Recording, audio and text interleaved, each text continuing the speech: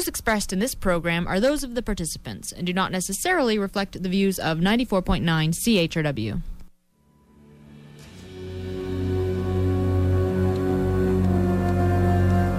I guess you're not going to tell me what I'm supposed to draw. That would be too easy, wouldn't it? It's up to you. Draw whatever feels right. I've never been able to draw. My sister was the artist in the family. And you were the scientist. It's true. When other children were outside playing games, I was doing mathematics problems. Mathematics. I can see why you enjoyed it. Solve a problem, get an answer. The answer's either right or wrong. It's very absolute. I've always found that satisfying. I'm sure you did.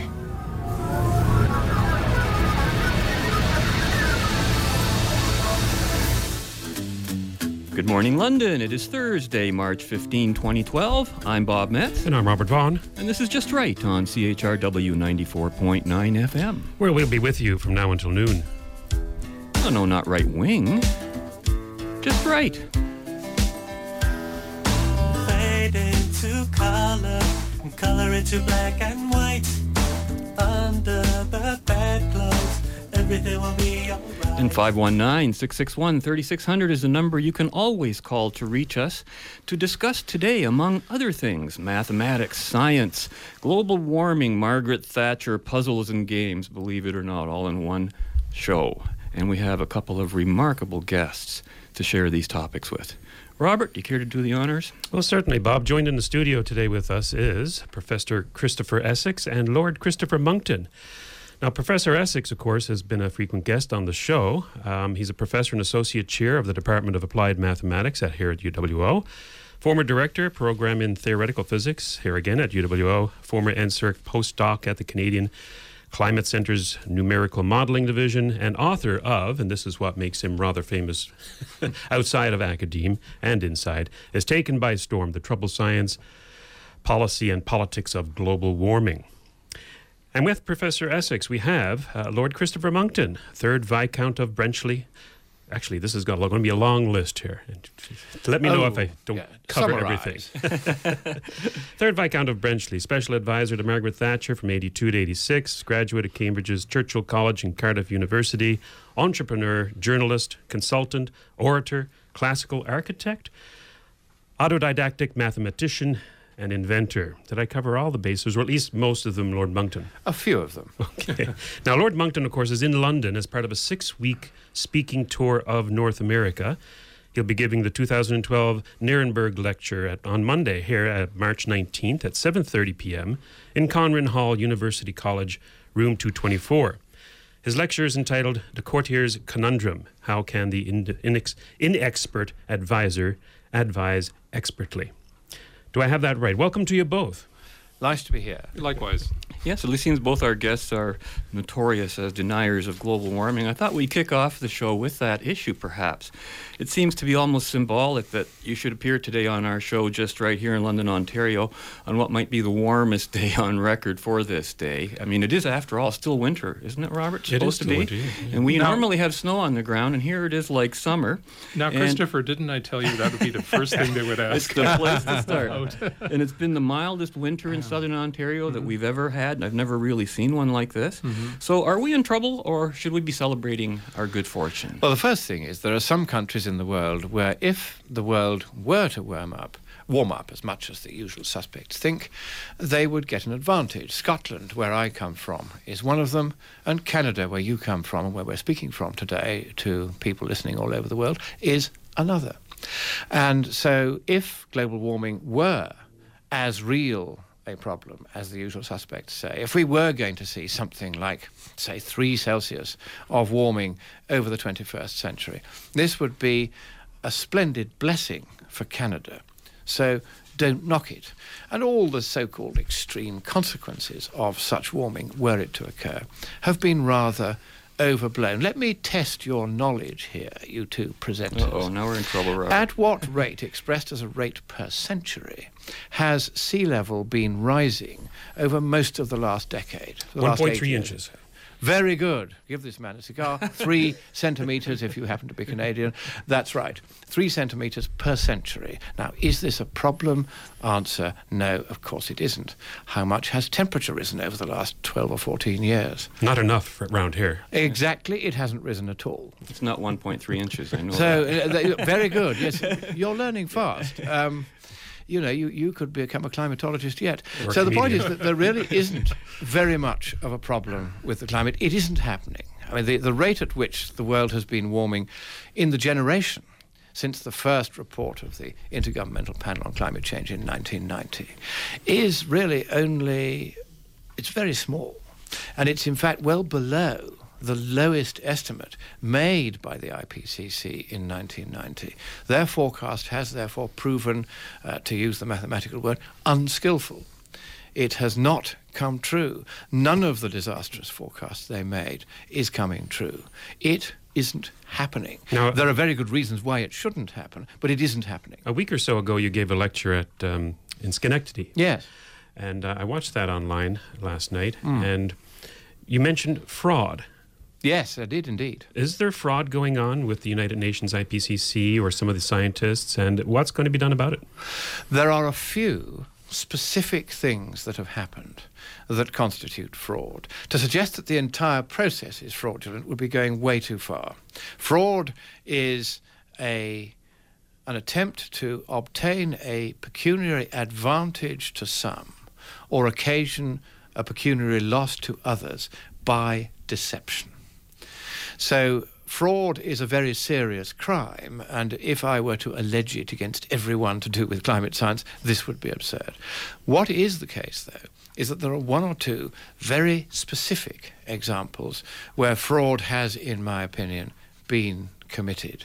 And very slowly, step by step, we are closing in on the fraudsters, and eventually reports will go to the FBI in the United States, to the police in the United Kingdom, to the police in New Zealand, to the police in India, saying, here are a few specific people, I'm not going to name names on the program, you wouldn't expect me to do that, who appear to us to have committed fraud for the sake of either profiting personally or doing down everybody else by over-promoting the climate scare in a way which involves specific, narrowly focused, very clear examples of deception.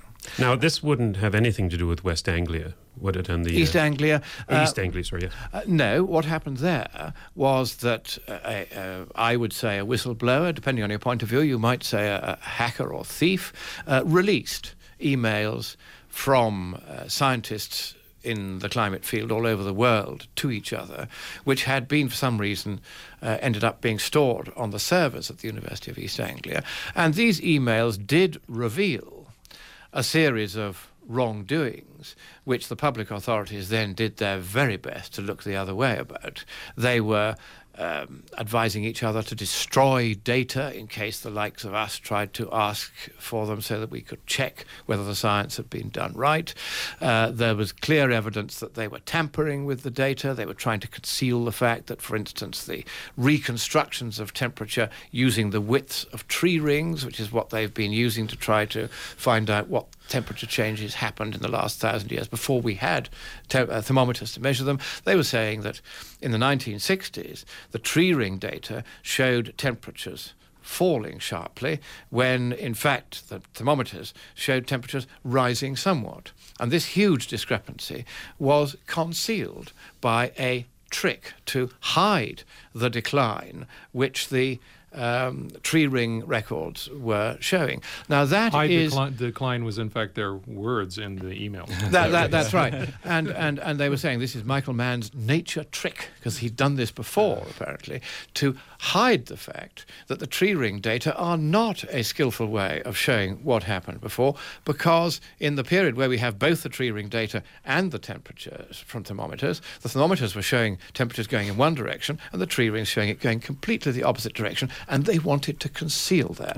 There's more factors that go into the width of the tree ring, certainly, than temperature. There's water and CO2 levels. You're very well informed, exactly. If there's more rainfall, you get a wider tree ring. If there's warmer weather, you get a wider tree ring. If there's more CO2 fertilization, as it's called, you get a wider tree ring. Can they tease those factors out at all? They pretend that they can, but in practice they can't.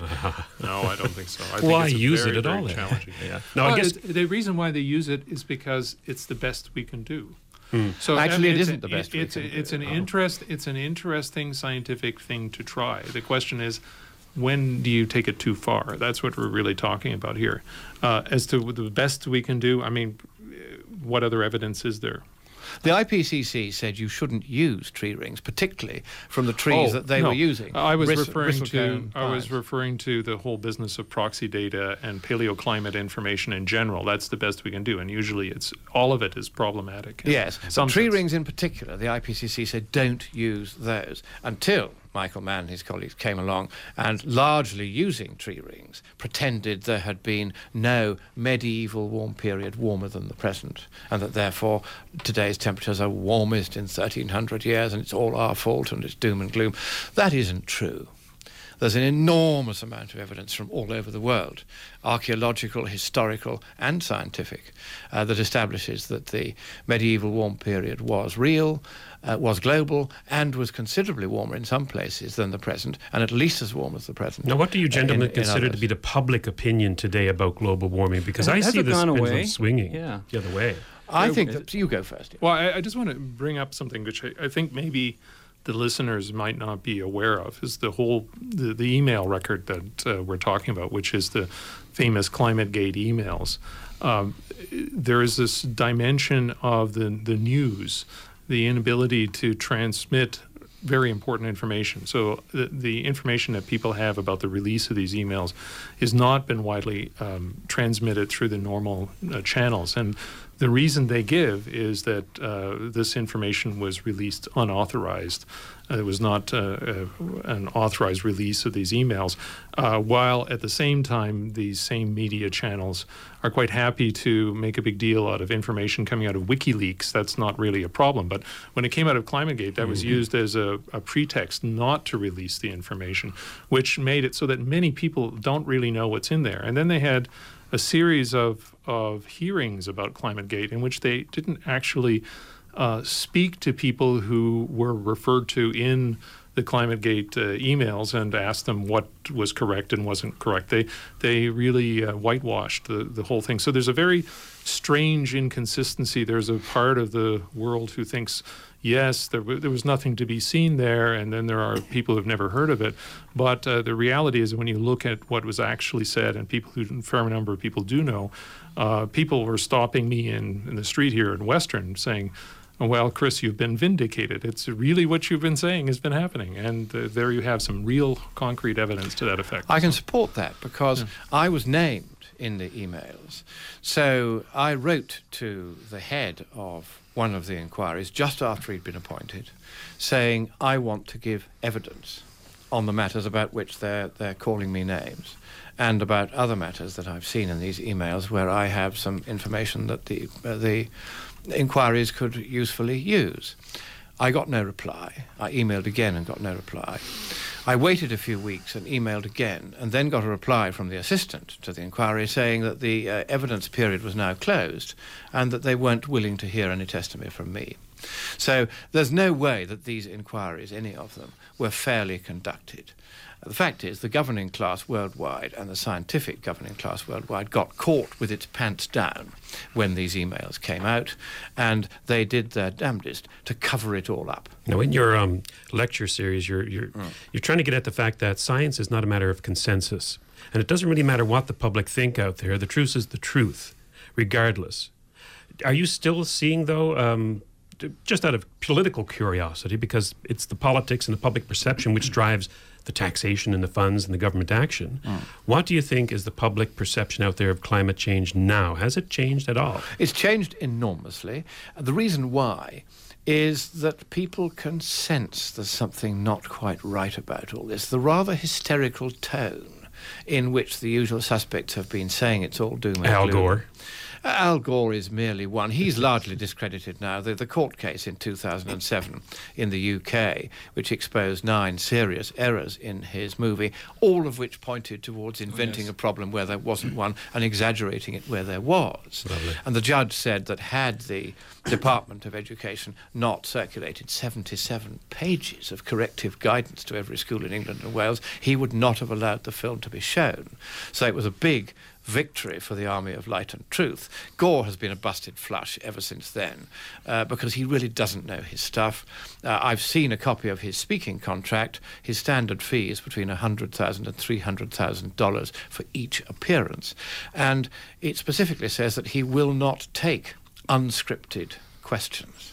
And people are beginning to realize that on the true believing side, or the bedwetting side of the debate, as they call it, they don't like to engage in debate. They don't like to take questions. They like to merely hand down, as though from on high, the tablets of Moses, saying this is it and you can't argue, there's all a consensus. But of course Aristotle, 2,300 years ago, codified the commonest fallacies in human discourse, one of which was what the medieval schoolmen would later call the argumentum ad populum, the head count fallacy. Just because you're told that lots of people say they believe a thing to be so, it doesn't mean that there are a lot of people, doesn't mean they do say what you're told they say. Even if they do say it, doesn't mean they believe it. Even if they believe it, doesn't mean they're right. Even if there were a consensus, the fact of that consensus tells you nothing about the truth or falsehood of what that consensus is about. And everyone who's had a classical education, as I had, would know that straight away. In any previous generation, the notion that there's a consensus would be regarded as intellectual baby talk.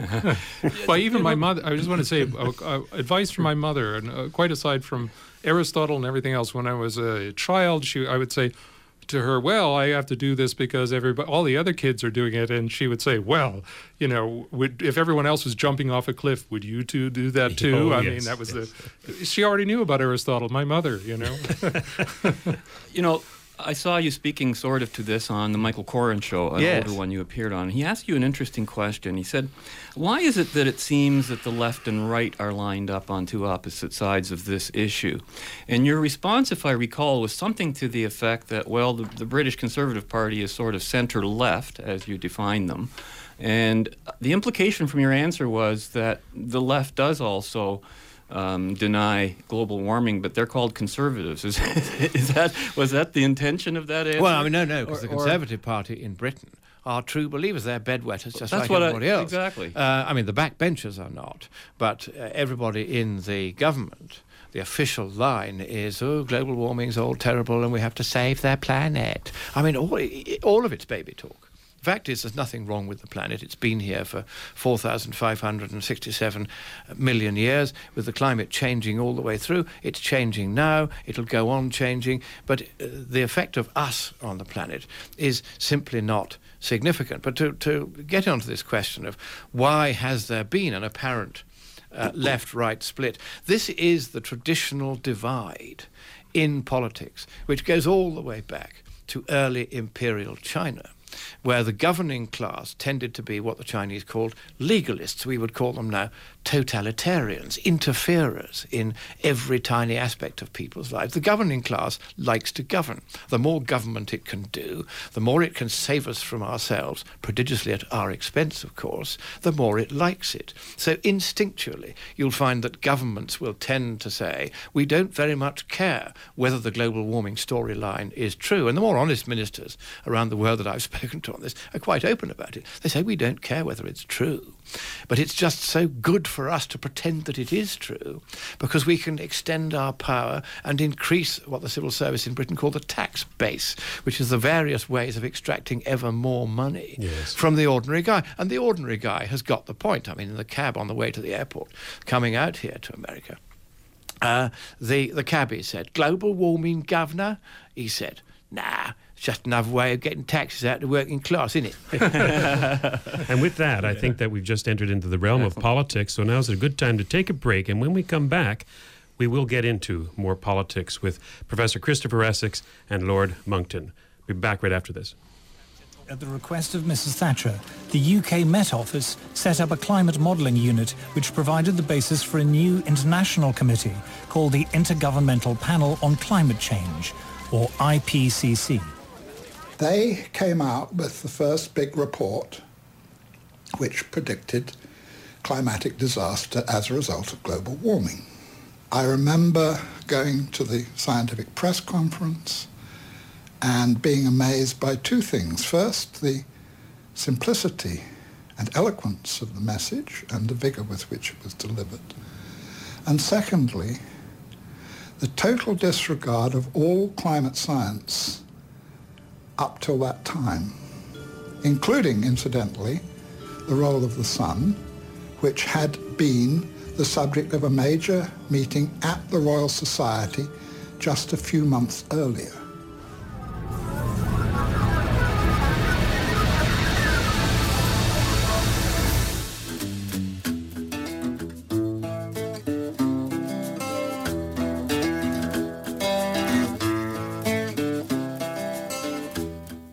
Do you know, one of the great problems of our age is that we are governed by people who care more about feelings than they do about thoughts and ideas. Now, thoughts and ideas, that interests me. Ask me what I'm thinking. What are you thinking, Margaret? What's your thoughts, for they become words? What's your words, for they become actions? What's your actions, for they become habits? What's your habits, for they become your character? And what's your character, for it becomes your destiny? What we think, we become. My father always said that. And I think I am fine. Do you think that movie was a fine rendition of Margaret Thatcher, Lord Monckton, or because you knew her personally?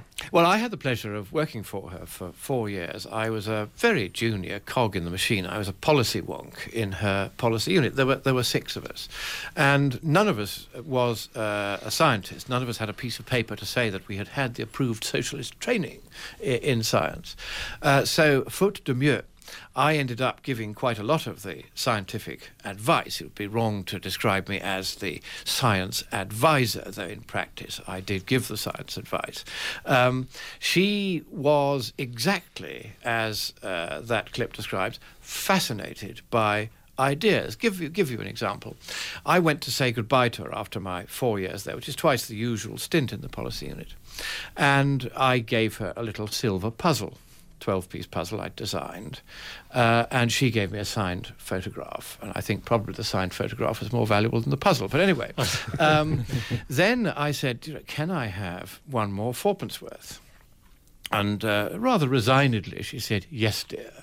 And so I then set forth an idea to her that I'd been working on. It was to do with sorting out the mess that the taxation and benefit systems had got into, and they were fighting against each other, and large numbers of people were being effectively paid by the government not to ever think about going anywhere near doing a job, and this was unfair to them and very unfair to the taxpayer.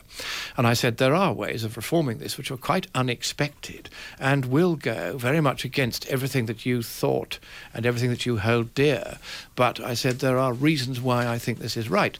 Now, she then let me describe this and immediately stiffened and said, that's a shirker's charter, dear, giving everyone money regardless of whether they work or they don't.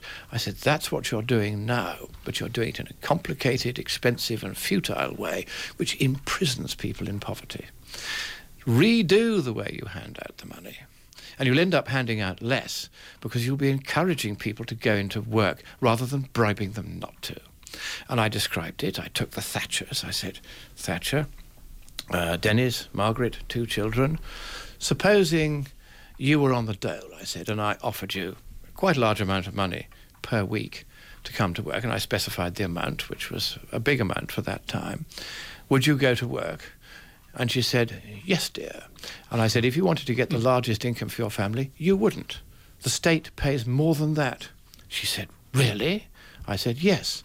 Here are the figures. And I had back-engineered the DHSS tax benefit model. so that I could take any family type and show exactly what would happen if you changed any of the ways of doing taxation and benefits and how it would affect that family. And at the macro scale, how it would affect how much it would cost the government in net terms. She was riveted by this, and she said, I tell you what, dear, I want to hear more about this. And then she tiptoed to the door and pushed it shut in the face of the Japanese ambassador who was due to have the next meeting. He was told to come back another day. Once she shut the door, that was the signal to her private office that she had been captivated and was going to be there for some time. Then she said, I think we ought to have a little drink, dear, don't you? And she tiptoed rather archly over to the bookcase, pulled out a tedious-looking tome, and behind it was a bottle of very nasty whiskey. I won't say what brand, it would be unfair to them. And 2 glasses. And she was a great whiskey drinker. Dennis always drank gin. Normally it's the other way around, but that's how it was with them. So we had whiskey, and I was still there. That's telling, actually. An hour and a half later. And she was hearing something that went against her every instinct. But the moment I had shown I'd done the homework, that I knew the figures, and she could see I was right, she changed her view. The Iron Lady changed her view. And she always would, provided you could provide a scientific explanation where you'd done the sums, you'd sweated the numbers, and you could explain what the truth was. And of course this made it thrilling to work for her. She always told you what she thought. Once you gave her an idea, she would always then pause. And then you had 2 choices. Cut and run, in which case she would never listen to you again, or stand your ground and argue, politely of course. There was I, a young lad of 30, and there was she, the Prime Minister of Britain. You know, one could not be too informal in that relationship. But she was very, very good to those whom she knew to be loyal to her and to her ideals. And she was endlessly willing to listen to ideas. And I found that a very exciting time, and you could see why it was that Britain was so well governed during those years, how the entire economic fortunes of the country were transformed. She won the Falklands War. She transformed the image of Britain from a declining, collapsing country which was heading to be a third world banana monarchy without even bananas and soon with no monarchy the way things were heading. She turned it once again into Great Britain. And yet now you no longer support the Conservative? Well, it's not the Conservative Party anymore. No. No, it's now a sort of watered down socialist party. And the trouble with that is that they're not dealing with the hard issues. It's all about spin and PR. You know, David Cameron has never run so much a bath for himself in his life. The second footman did that, and now he's trying to run the country. Are you the deputy leader of the UKIP? I was under Malcolm Pearson, the former leader. I'm now the head of policy. So head of policy of the United Kingdom Independence Party. That's right, which is the second largest British party in elections to the European Parliament. Yes, they have members, don't they? Have Absolutely, yes, we have a dozen. We've just got a new one, in fact, Roger Helmer, who was a Conservative member of the European Parliament. We've been talking of this for some years. He's now jumped ship and come and joined us as a UKIP MEP, and this is increasingly happening now. There's also a number of Conservative backbenchers in the House of Commons who, if David Cameron does not give the British people a referendum on whether we stay in or come out of the European dictatorship before the next election, then some of those after the next election will come across and join us. And we'll have our first representation in the Westminster Parliament in the Commons. Speaking of crossing the floor, so to speak, a few weeks ago, maybe a month ago, I had the privilege of interviewing Paul Weston, a former UKIP member, now head of the, or chairman of the British Freedom Party. Your opinion of the British Freedom Party? I wish that the independent-minded people who are willing to stand away from the major parties could remember that because we are so few, we should stand together.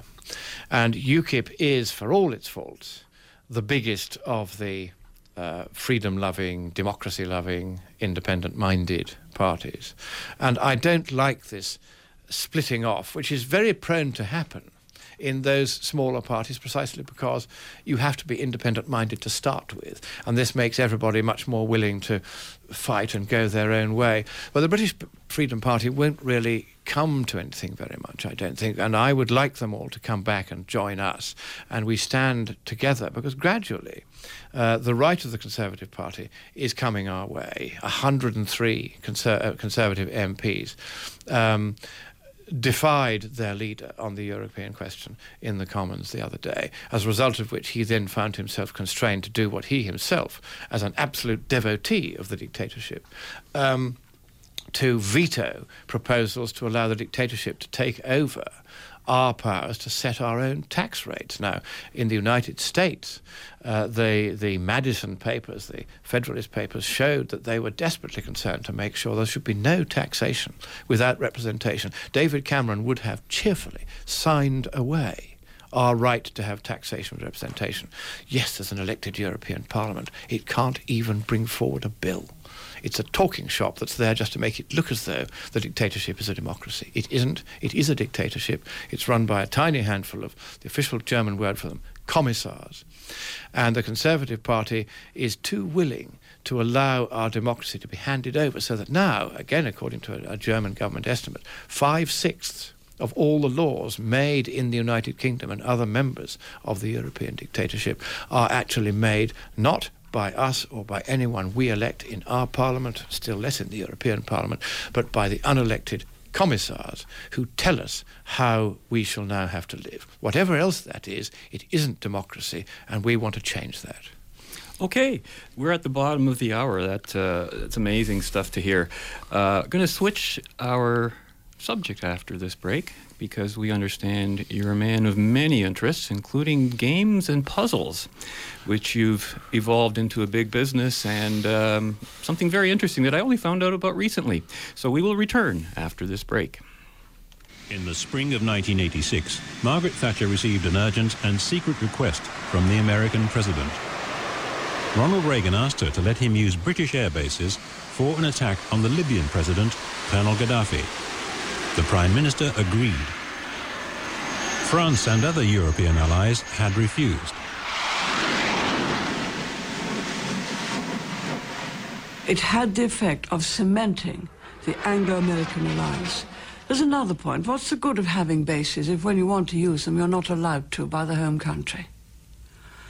It made America realize that Britain was her real and true friend when they were hard up against it and wanted something, and that no one else in Europe was.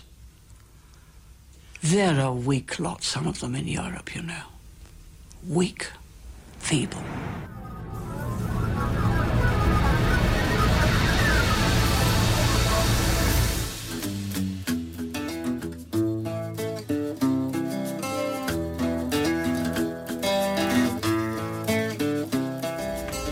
Come. Sorry to bother you, sir. It's no bother, Wesley. Please, sit down. Thanks. There's a game going around. It's something that Commander Riker brought back from Ryza. It's a device that hooks around the ears. Yes, I've seen it. I did some preliminary tests on the game, and what I found leads me to believe that it may have some harmful side effects. Specifically, sir, I think it's psychotropically addictive. Addictive? What have you discovered? The game initiates a serotonin cascade in the frontal lobe of the brain. Now, I know that's nothing conclusive, but it could explain why everyone is so attracted to it. And at the same time, it stimulates the brain's reasoning center. I don't know what that's all about. I'll start an investigation immediately. Thank you, Mr. Grosher. Welcome back to Just Right on CHRW 94.9 FM, where you can give us a call at 519-661-3600 to join in on the conversation. You can also email us at feedback@justrightmedia.org, and you can go to our website to look up all of our past shows, going back to, 241 shows, I think, of today. That's right. Yeah, 241 shows today on justrightmedia.org. And we're joined in studio, in case you're joining in right now, with Professor Christopher Essex of the Mathematics Department here at the University of Western Ontario. Applied mathematics, please. Oh, excuse me. Applied mathematics. And Lord Christopher Monckton, also a mathematician of sorts. Is that correct? Can I ask you Yes. to ask him if his games produce serotonin cascades, as in the quick game? Don't all games do that? I'm sure they do excite the pleasure center somehow or other. Maximum warp, Mr. Wolf. So you do have quite a background of puzzle making, and you are known for the Eternity puzzle, and you're also known for Sudoku X. Would That's you right. like to explain a couple of those? Let's start with Sudoku X. Sure. I was away in Cyprus when the craze for Sudoku broke in the Times and the Daily Mail in London. I came back 6 months after the craze had begun, and I thought, I want a piece of this. But of course, by then, every newspaper had got its own Sudoku puzzle, so I thought, I'm going to do something different. So I played around with it on the computer and decided that the smart thing to do would be not only to have the rows and columns and boxes containing all the digits from 1 to 9, but also to have the two diagonals containing all the digits from 1 to 9. And so here's a little puzzle for your listeners. What percentage of all the boxes that could have the digits from 1 to 9 arranged in a Sudoku way could also have the diagonals containing all the digits from 1 to 9. Christopher Essex can do this in his head, but the rest of you, it may take a little longer. I can't even understand the question. All you have to do is give a number. That's okay. Yes, just guess. But anyway, that was an innovation. And I then managed to find that I could make puzzles from a 6x6 via a 9x9 to a 12x12, even a 16x16. Oh dear. And in the 16x16 puzzle, you had the 4x4 boxes, you had 8x2 boxes, 2x8 boxes, you had the rows, the columns, and the diagonals. And the really tough versions of those, because I trained the computer to set them so that they were different grades, the really tough ones could take up to a month to solve by hand. They were very, very tough. So I had great fun doing that and produced 5 books of Sudoku puzzles, the first of which sold 100,000 copies, so it was a bestseller. And I enjoyed doing that. It was a nice intellectual exercise. And then the biggest, I suppose, puzzle I've ever been involved in. Before you get on to that, yes. Lord Monckton, is a question I have, and that is that I do a Sudoku puzzle about every day. I've never, unfortunately, tried your Sudoku X, though I have seen it on the internet. Obviously not done by you, though. I mean, there's other people out there doing Sudoku X. Yeah. They are now. They're all copying me. Yes, they're all copying you, but it would seem to me... I don't even get royalties when they do. Don't you? It's a chiz, really. That's terrible. But it would seem to me, and I have never done it, that having that extra constraint would actually give you more clues to be able to solve the puzzle quicker.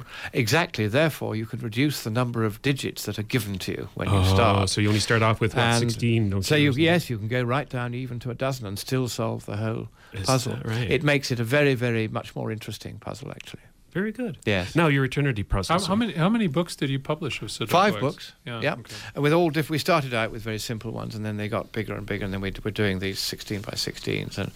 And people liked these. They found them very, very challenging. And the Daily Mail runs a Sudoku X every day, the 6x6 one. Let's hope you get royalties for that. I did to start with, and they paid me very handsomely to set them. And then the puzzle editor wanted to make some money out of this himself. So he said, we're going to cut your pay in half. And I said, no, you've agreed the fee, and that's what we do. And so I stopped doing them. And he just carried on doing them himself, which was a little naughty. And I am going to have lunch with the editor when I get back to the UK and say, well, you now owe me about £150,000 worth of royalties. Can I have a cheque, please? Or at least pick up the tab for lunch. But... you have to accept that if you invent something that's interesting, people will copy it and take advantage, and life is like that. It's tough. You just have to go off and invent something else. Talking of which, let's turn to the Eternity puzzle. Yes. And this was an idea I came up with because I had designed a little... what they're called tessellation puzzles, a particular kind of mathematical jigsaw. And I'd given one to Margaret Thatcher when I left her service, just 12 pieces made out of silver, based on triangles joined together. And about 2 years later, her private office got in touch, and they said, you've got to help. The entire business of government has come to a standstill because Margaret has been trying to solve your puzzle, and neither she nor Dennis can do it. And if we're ever going to get the government back on track, please, please, please, will you send us the answers? So I sent them the answers, of which there were several hundred, in fact, solutions. And so fortunately, the government got back on track. But I realised that this allowed the possibility that if you had slightly more complicated pieces, you could have a puzzle of, say, 200 pieces, which would be so difficult to do that you can offer an enormous prize, and it would take so long before anyone won it that you would have sold shed loads of puzzles in the meantime and got filthy rich. You're quite a capitalist. I'm afraid so. Filthy capitalist, that's me. Unashamed capitalist. So I therefore designed one. I was very ill in bed at the time, and I wanted to leave something for my lovely wife, Juliet, to get some revenue from in case I pegged out, which I very nearly did. But then I got better, and I had a terrible time trying to convince the prize indemnity insurers on the London market that they should provide cover for the prize in case somebody won it too soon and we hadn't sold enough puzzles to get the revenue in to meet the prize. So I went down to London and saw the contingency insurance brokers. And I said, here is a beautiful Italian walnut mock-up of a 209-piece puzzle in the shape of a dodecagon, a 12-sided figure. And this I want you to insure for £1 million sterling, say 1.6 million Canadian dollars, that sort of thing. And they said, do you see that rectangular object behind you? Close it on your way out. I said, look, I'm a sick man. I've come all the way down from Scotland. I have an appointment to see you. I want my 20 minutes worth. And I tell you what, I've got a 12-piece puzzle here, this time based on squares rather than triangles. I'm going to give this 12-piece puzzle, which I tipped out on the table, to your assistant. And if he can do that puzzle in 20 minutes, just a 12-piece puzzle, then okay, maybe it isn't as hard as I say it is if we go up to 209 pieces. But if he can't do it in 20 minutes, I want you simply to send the big eternity puzzle to your loss adjusters. Get them to go to any mathematician they like, and let that mathematician tell them how hard it's going to be to solve this puzzle. Then you come back to me and tell me whether your lead insurance underwriter for contingency, a wonderful man called Danny Burns, a great, great character, famous throughout the industry, one of the great men in insurance, is willing to take this one on. So I gave my 20-minute spiel, at the end of which there was his poor assistant desperately trying to get these pieces of the 12-piece puzzle together. He couldn't do it. But, of course, they weren't born yesterday in Lloyd's, and so the broker said, oh, yes, but, of course, what you've given us is a puzzle that can't be solved at all, and that's why he can't do it. I said, give me the frame, give me the pieces, and in a few seconds I assembled them and said, there you are. But the clincher was that there were 2,339 distinct ways of arranging those 12 pieces in that frame, and he hadn't found even one of them in 20 minutes. And I said, that's why it's difficult. And every piece you add multiplies the difficulty by about 3. So by the time you got up to 200 pieces, it's really going to be hard. So they then said, he said, actually, that is interesting. He said, are you really willing that this could go to absolutely any mathematician in the world to be checked? I said, yes, of course. They'll all tell you. So that's what they did. I don't know which mathematician they went to, but they came back fully satisfied. So they provided the cover. Then I found a manufacturer, and the rest is history. You know, it's an incredibly creative thing that you did there. I can't imagine, do you have a visual sense of these puzzles, putting them together in your mind, or is it because of your mathematical abilities that you calculated something in advance before you approached it? How does one approach that creativity? Chris was just saying that we made mathematics seem so black and white and fascist with some of our clips, right? Because it is black and white. Something's right or wrong with math. It's not so No, it never is. That's my point. That's exactly. You must not forget Descartes and Pascal and Bernoulli, probability theory, which is dealing with where you can't get a definite answer. So a lot of maths deals with uncertainties these days, so including in the climate. But come up with this? How do you come up with a puzzle? Well, first of all, you do have to be a bit of a math nut. I've always enjoyed trying to solve puzzles, trying to create puzzles. And, of course, the hard part... That's the first requirement for being a mathematician. I think yes, so. You have to be a problem solver. I mean, in politics, it's very useful to be a mathematician, or at least to have tried to wrestle with mathematics. I mean, I'm pretty much self-taught, and I don't claim to be an expert. And then the math becomes a tool in the art. It becomes, absolutely, it's a weapon, because so few people know any mathematics, that if you know just a little, then in the blind world, the one-eyed man is king. And indeed, this is what Paddy Nierenberg, in whose name I'm giving the lecture today. He was a professor of applied mathematics at, in fact, one of your predecessors. Western. At Western. He had a mission, a kind of zealous mission. He wanted people to understand mathematics. He wanted to be widely available. He didn't want it to be misused for political purposes either. He wouldn't have liked all this climate stuff. But how do you create a puzzle like that? Well, you start by wanting to solve puzzles yourselves. And here, just for fun, just for the listeners and for you here in the studio, here is a puzzle. A cylindrical hole, exactly 1 meter long, is drilled right through the center of a sphere. So it goes in one side and comes out the other. What is the volume remaining in the sphere? I'm going to give you a clue. You can solve this puzzle without resorting to spherical trigonometry and mathematical calculation. You can do it by logic, based on the information I have given you, and rather startlingly on the information I haven't given you.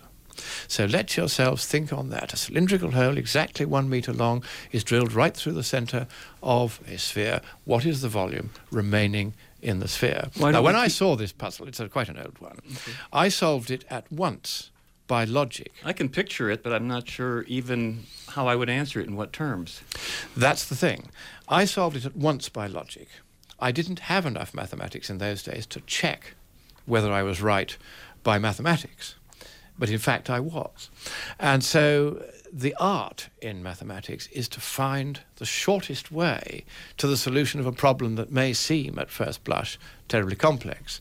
Now, sometimes there's a kind of irreducible simplicity below which you can't go, but you try to simplify things as best you can. And sometimes, particularly in policy matters, just getting a rough idea of what the answer is enough. Give you an example from Margaret Thatcher. She said to us in the policy unit one day, she said, look, I need to know whether Britain should join the exchange rate mechanism of the European Union. And this was the precursor to the now collapsed euro. And she said, I want to join if we can, because it will please my finance minister. And if we can do this in such a way it doesn't actually harm Britain, we don't need it to do any good to Britain, as long as it doesn't do any harm, I'll happily go along with it just for the sake of keeping my finance minister happy. So could you please look at it and tell me, can we do this? And we looked at it every which way, and we concluded it couldn't be done for one very, very simple reason, that the British currency was inflating at 11% at that time. All the currencies we were going to tie its exchange rate to irrevocably were inflating at only 4%.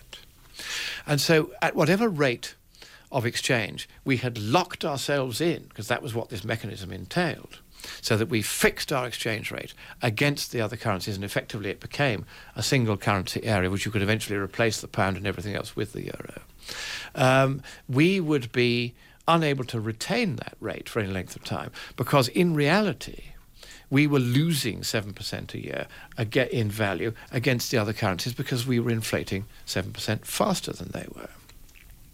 And so we said to Margaret Thatcher, don't do this. It can't work, because 11 minus 4 doesn't equal 0. And the extraordinary thing is that sometimes policy decisions come down to a really simple equation like that. And so she, in the end, was forced into it by John Major and Douglas Hurd, two members of her cabinet, in her last month in office, when they knew she was on the way out.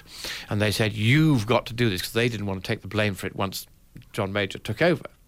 But she did take us in, very much against her will, very much against our advice.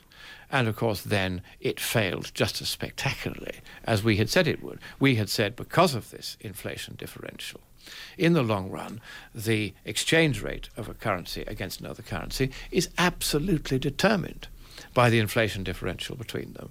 And therefore, this is not going to work. The value of the pound will eventually have to fall. Trying to keep it up with ever higher artificial interest rates will destroy the British economy and may also destroy the mechanism. And in the end, indeed, it was both. We destroyed the European system and the British system. Looks like every country needs a puzzle maker in their policy councils. You need somebody who can understand that 11 minus 4 does not equal 0. And the thing is, you cannot, just because you're the government, repeal the laws of arithmetic. But John Major thought you could. And it destroyed his political career because he wouldn't listen to those of us who had done that very simple sum on the back of an envelope. All right. We're coming down to our last few minutes, and then after our last break here, we'll wrap up with some final comments. Einstein didn't learn how to talk until he was 6 years old. So I'm not sure if Baby Einstein is the best name for a video that's supposed to make your kids smarter. Adult Einstein was a genius. Baby Einstein was an idiot.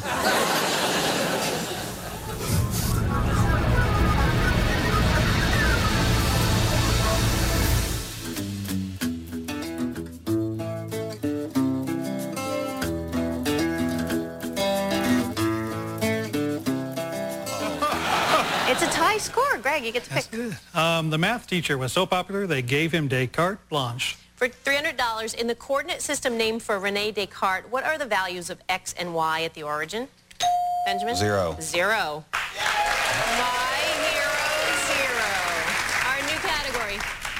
We are in studio with Professor Christopher Essex and Lord Monckton, who are both mathematicians of sorts and are going to be talking about of sorts. Well, I'm a mathematician of sorts. He's a real one. He's a real one. An applied mathematician. Applied. No, yes. I'm an impure mathematician. Now this event coming up, the Courtiers Conundrum. It is a conundrum. Could you describe it for us? Certainly. The problem is that the busy statesman is so busy that he or she doesn't have time to listen to more than a small kitchen cabinet of trusted advisors. There will only be typically half a dozen of them whom she can really trust. And that means that because government pokes its nose into so many different specialist fields these days, nowadays including even the weather, most of the time the advisors from whom she wants advice will be having to give advice in areas where they have absolutely no qualifications to do so. Now, you may say, why doesn't the Prime Minister go and just listen to the experts? Well, of course, all Prime Ministers and Presidents will do that. They'll always hear what the experts have to say. But after all, if you simply deferred to the experts without ever checking, then you don't need politicians at all. Let the men in white coats govern the asylum. Precisely. Instead of the politicians. So there has to be some way of second-guessing the experts. And that's what the advisor has to do, even though he himself won't be, most of the time, an expert in the field that he's looking at. And so the courtier's conundrum is this: how can the inexpert advisor advise expertly? And of course, each of us had to find our own ways of doing this. And I gave advice in a whole range of peculiar areas, from the hydrodynamics of warship hull forms, to the epidemiology of retroviruses, to the seaphology of working out who would win which seat at a general election. All of these peculiar things that, including climate change. And at that time I was saying to the Prime Minister, look, be a little careful. The scientists are worried about this. We need to acquire the expertise to find out whether there really is the problem they say there is. But, you know, it looks like a problem from here at this stage. Sounds almost like a science of dealing with science. It is. That's very nicely put. And how does the inexpert advisor cope with You actually this? have to be a polymath. Yes, you do. A polymathematician, if you like. You have to be, which is not a parrot who's good at sums, but you have to be able to Though I wouldn't take advice from Stephen Fry when it comes to necessarily politics, because he's been described as a polymath as well. Yes, no, he's a lefty, which means he's automatically disqualified from giving sound advice. But no, the point is that what one has to do is to find a way into a problem and then come up with a sensible answer. When the HIV problem came along, I was the first person in the policy unit to realise that this was potentially very serious. So I set up a computer model using Cayley matrices and simple matrix addition, which is the easiest of all the processes of matrices, so as to try to model for the first time how these peculiar retroviruses, which lingered in the body in the way that previously hadn't been believed possible, would spread. And you could tune 30 or 40 parameters in this simple model so as to find out roughly what the rate of reproduction would be, how far it would spread into the population. And nobody else had done this at that time. And I did this and realized that unless sensible control measures were taken, tens of millions of people worldwide were going to get killed by this. And at that time, the official advice was it was all going to be all right, really.